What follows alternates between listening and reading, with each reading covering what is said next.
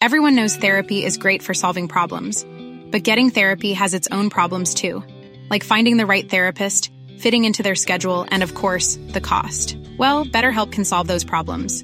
It's totally online and built around your schedule. It's surprisingly affordable too. Connect with a credentialed therapist by phone, video, or online chat, all from the comfort of your home. Visit BetterHelp.com to learn more and save 10% on your first month. That's BetterHelp, H-E-L-P.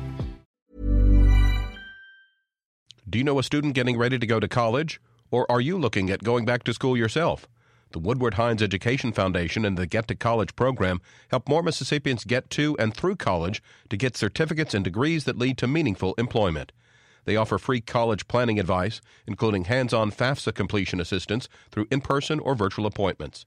Visit gettocollege.org to learn more.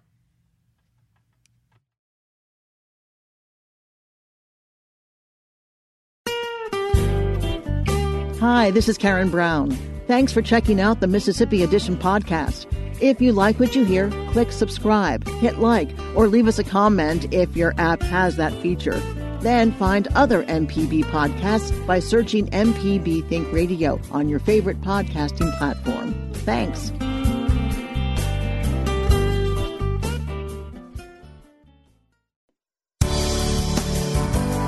Good morning. It's 8:30 on Tuesday, May 25th. I'm Karen Brown, and this is Mississippi Edition on MPB Think Radio. On today's show, a Mississippi civil rights leader reflects on the legacy of George Floyd 1 year after Floyd's murder. Then, the Emmett Till Interpretive Center holds a town hall at the Sumner Courthouse. Plus, as state testing season wraps up, we look at the impact of testing on teachers and students in Mississippi public schools. This is Mississippi Edition on MPB Think Radio. Today marks 1 year since George Floyd was murdered by a police officer on a Minneapolis sidewalk. Floyd's death sparked a racial reckoning felt throughout the world, including here in Mississippi. Leslie McLemore, a giant of the civil rights movement and a Jackson State University professor, has witnessed his home state undergo real change, like the adoption of a new state flag over the past 12 months. But, he says, there's still a long way to go. He speaks with our Kobe Vance. Clearly, the police community must see African Americans as human beings. And what has happened traditionally in our state is that black folk have not been treated as humans. I mean, there is this notion of white privilege that is clearly part and parcel of what happens in our state. So often, black people are not treated as equal citizens, are not treated as first-class citizens. So we clearly have to train the police community in Mississippi and let them clearly understand that black people are part of the human race. And that's something that we really have to deal with in a very systematic way. And I just simply think that because of the stereotypical thing of the black presence, I think what we have in our state is that there is not this respect for black people, but especially black men. And black men have been the major victims of police brutality in our state. Of course, it's also been true of black women too, but black men in particular have witnessed just several years, a century of police brutality. And that's something that is a reflection clearly of the history and the racism in the state of Mississippi. But this is, in one sense, there are great possibilities. I am pleased that the George Floyd impact had a real effect relative to the changing of the flag. That would not have happened without the brutal killing of George Floyd. So the Mississippi legislature did the correct and the right thing in that instance. Now, as far as the state legislature goes, there were two major things that happened in the past year. We did have the flag change that happened shortly after the death of George Floyd and about a month of protests around the nation. And then we had, in this most recent session, we had a bill that addressed parole. Do you think that those are a sign that Mississippi's ready to make more change in terms of reform? Or do you think this is just another small step towards accomplishing goals down the line? No, I think Mississippi is perhaps ready for reform, but it's going to take the legislators working together. It's going to really take the coalition of Republicans and Democrats working together that were able to pull together the option of changing the flag, any other reform that we have in Mississippi will require the legislature working together because we have a governor in office who is a throwback to another era. So it's going to take the legislature and it's going to take the community, the public, putting pressure on the legislators to move toward reform in our state. But without pressure from the people and without a coalition of like-minded legislators working together, we will not have the needed reform that we should have in Mississippi. And now this is going to be a very broad question, but if you had to choose one or a few topics that you would like to see addressed first, what would be some of those that you'd like to see when it comes around police reform and protections for African Americans or others from law enforcement? In order to have police reform, in order to have political change in our state, we must protect the right to vote. And we have the most oppressive voting regulations of any state in the union. We don't have early voting. We have so many restrictions centered around absentee voting. But you see, the hallmark of any democracy is citizen participation. And if you deny citizens the right to vote, then you really you're unable to do so many of the things that you should do as a state or as a nation. So number one, and first and foremost, is having this frame of reference that permits and allows citizens to actively participate in the political process. And then clearly, as I pointed out earlier, we need simply broad training across the board. We need to train our policemen. They really need to have a better understanding of how you treat fellow human beings. And that training should be systematic and across the board, and it ought to be uniform. But clearly, until we do something of that nature, we are not really going to make the progress that we should make. Is there anything else about this past year that you see as like something that stood out to you as something of significance or something else you'd like to see addressed? You know, let me just say this. I am encouraged by the active participation of white people and black people and other people as they protest and demand change in our state. I mean, I am encouraged by the interracial nature of the protest that has happened across America, and I think that is going to be the key when the larger public and when the world sees that this is not just a black protest or an Asian protest or a Native American protest, but an interracial protest of all people who are demanding change and demanding that we really have a multiracial democracy in this country. Leslie McLemore is a professor at Jackson State University and is a civil rights activist in Mississippi. Leslie McLemore, thank you for joining us today. You're welcome. Take care. Coming up, the Emmett Till Interpretive Center invites community input for a new memorial. This is Mississippi Edition on MPB Think Radio. Hello, I'm Dr. Nancy Lottridge Anderson, president of New Perspectives, a fee-only financial advising firm and co-host of Money Talks. For over 10 years, Money Talks has been answering your personal financial questions and sharing knowledge about money management. Money Talks can be heard Tuesdays at 9 a.m. on MPB Think Radio. Podcasts can be found on our website, money.mpbonline.org, or on your smart device's podcasting platform. This is Mississippi Edition on MPB Think Radio. I'm Karen Brown.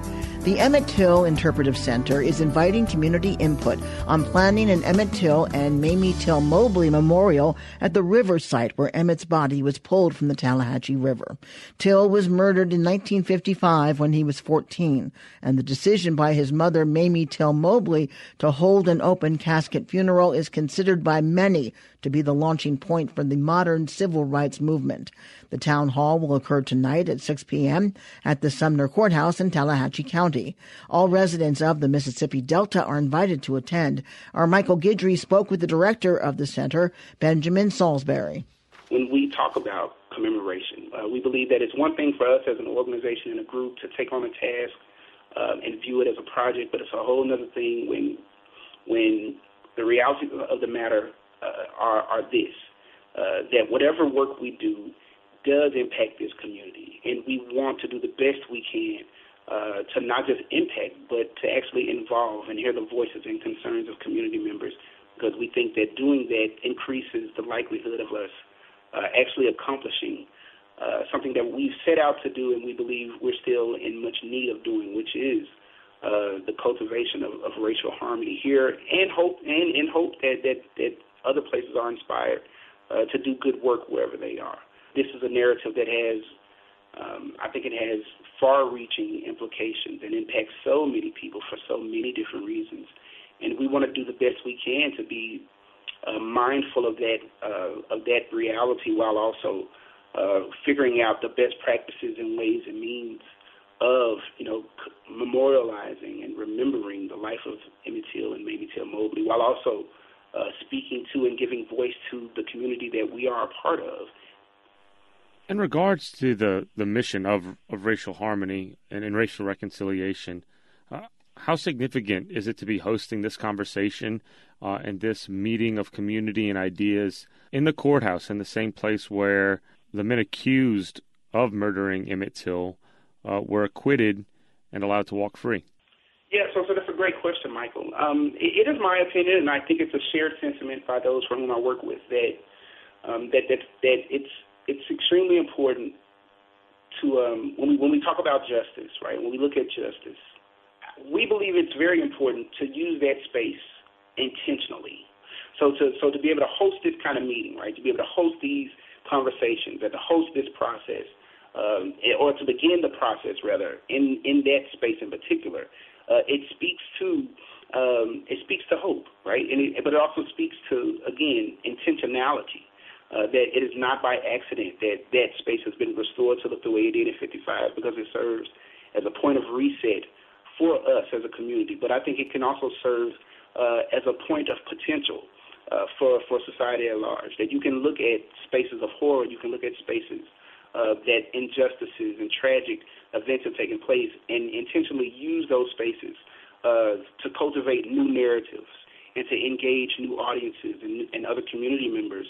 And so it's within that sentiment and others that we've decided that using this space for this time, for the reason and purposes of cultivating racial harmony and remembering where we come from and remembering history, and then writing new narratives and setting a new precedent, that we wanted to use that space to add to the narratives that already exist in a much more positive and hopefully a much more long-lasting way. There is currently a marker at the river site, the Tallahatchie River site, memorializing Emmett Till. Throughout the years, that has been the target of acts of vandalism and desecration. How do you hope that re-engaging the community in Mississippi collectively will go to address, I guess, the rhetoric and the mentality that leads people to commit such acts? Well, that too is a very great question, Michael. I want to be clear that what I'm sharing is a hope, right? It's not a guarantee. And so I don't want, if I can avoid it, I don't want my words to be held against me down the road. But having said that, we believe it's very important that it does a few things. That one, it shows people, regardless of where they are, philosophically on remembrance and things of that nature, that there are people here, black and white, that absolutely care, that they care about the memory and legacy. But then, too, that these folks, black and white, care about each other. And we care in such a way that we want to do the best we absolutely can to be the best stewards possible of the land and spaces that we share, especially in this case in light of the history that presides in that location. We hope to kind of quiet some of that rhetoric. We absolutely hope no one else commits acts of vandalism concerning these sites.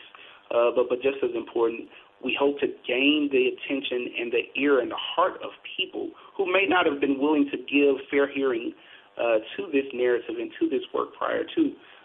And we think that over the long term, all of us will be made much better because we're taking time to just, again, not allow these sites to kind of fall away, by history and or by way of those who aren't comfortable with talking about race and racism. Because in spite of the lack of comfort that may exist, we have the responsibility, to have those conversations with the hopes of real life, real time solutions to be created and then implemented, short term and long.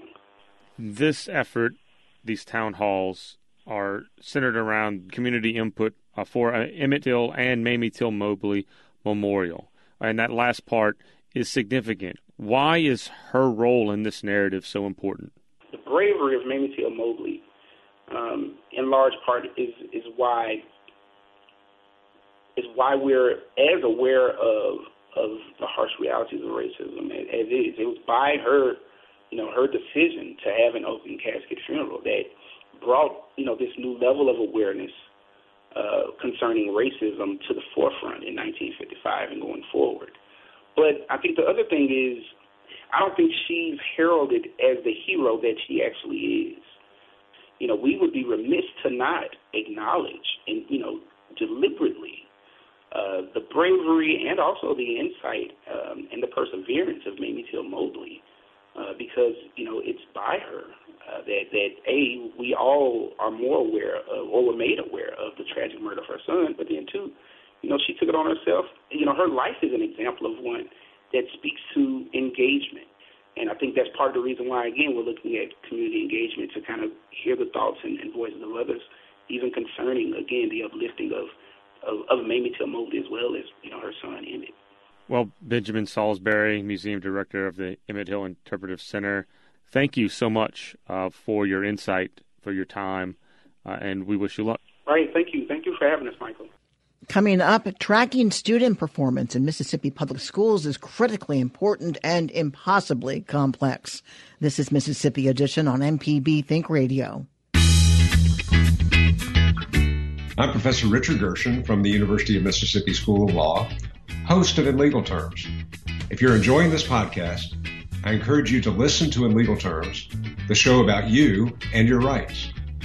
We find interesting legal topics to bring to you and let you know how the law affects you. Find In Legal Terms on any podcasting platform on your smart device or on our website, inlegalterms.mpbonline.org.